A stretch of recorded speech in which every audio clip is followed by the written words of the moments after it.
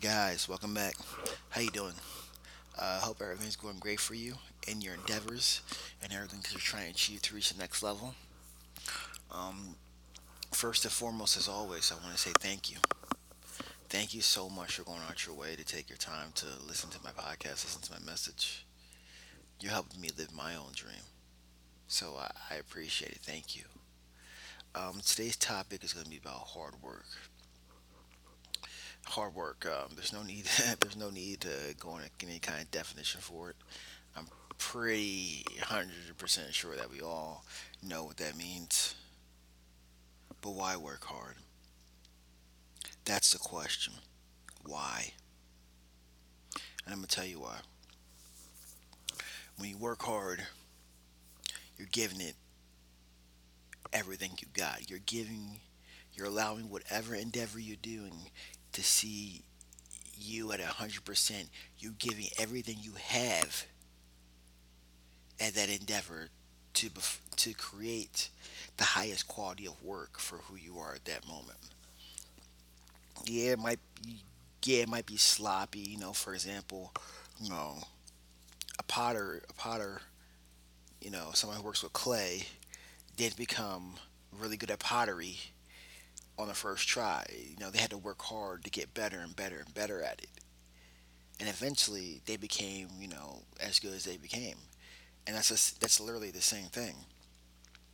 Even if your quality of work or your quality of product may be bad at the beginning, which is going to be, you know, you're getting better at it because you're working harder and harder, harder at it. You know, Something I heard one time was that, you know, if you go race against people that you're faster than, you're going to beat them every single time. But if you race against people that you know that are faster than you, you'll probably lose. If they're faster, you'll definitely lose. But your time will be better because they're making you work harder. They make you work hard to raise yourself to a higher level. And that's essentially the same thing. What happens when you work on an endeavor. You have to work harder to push yourself to a higher level. However, hard work is practically useless if you don't have a plan to accompany with it.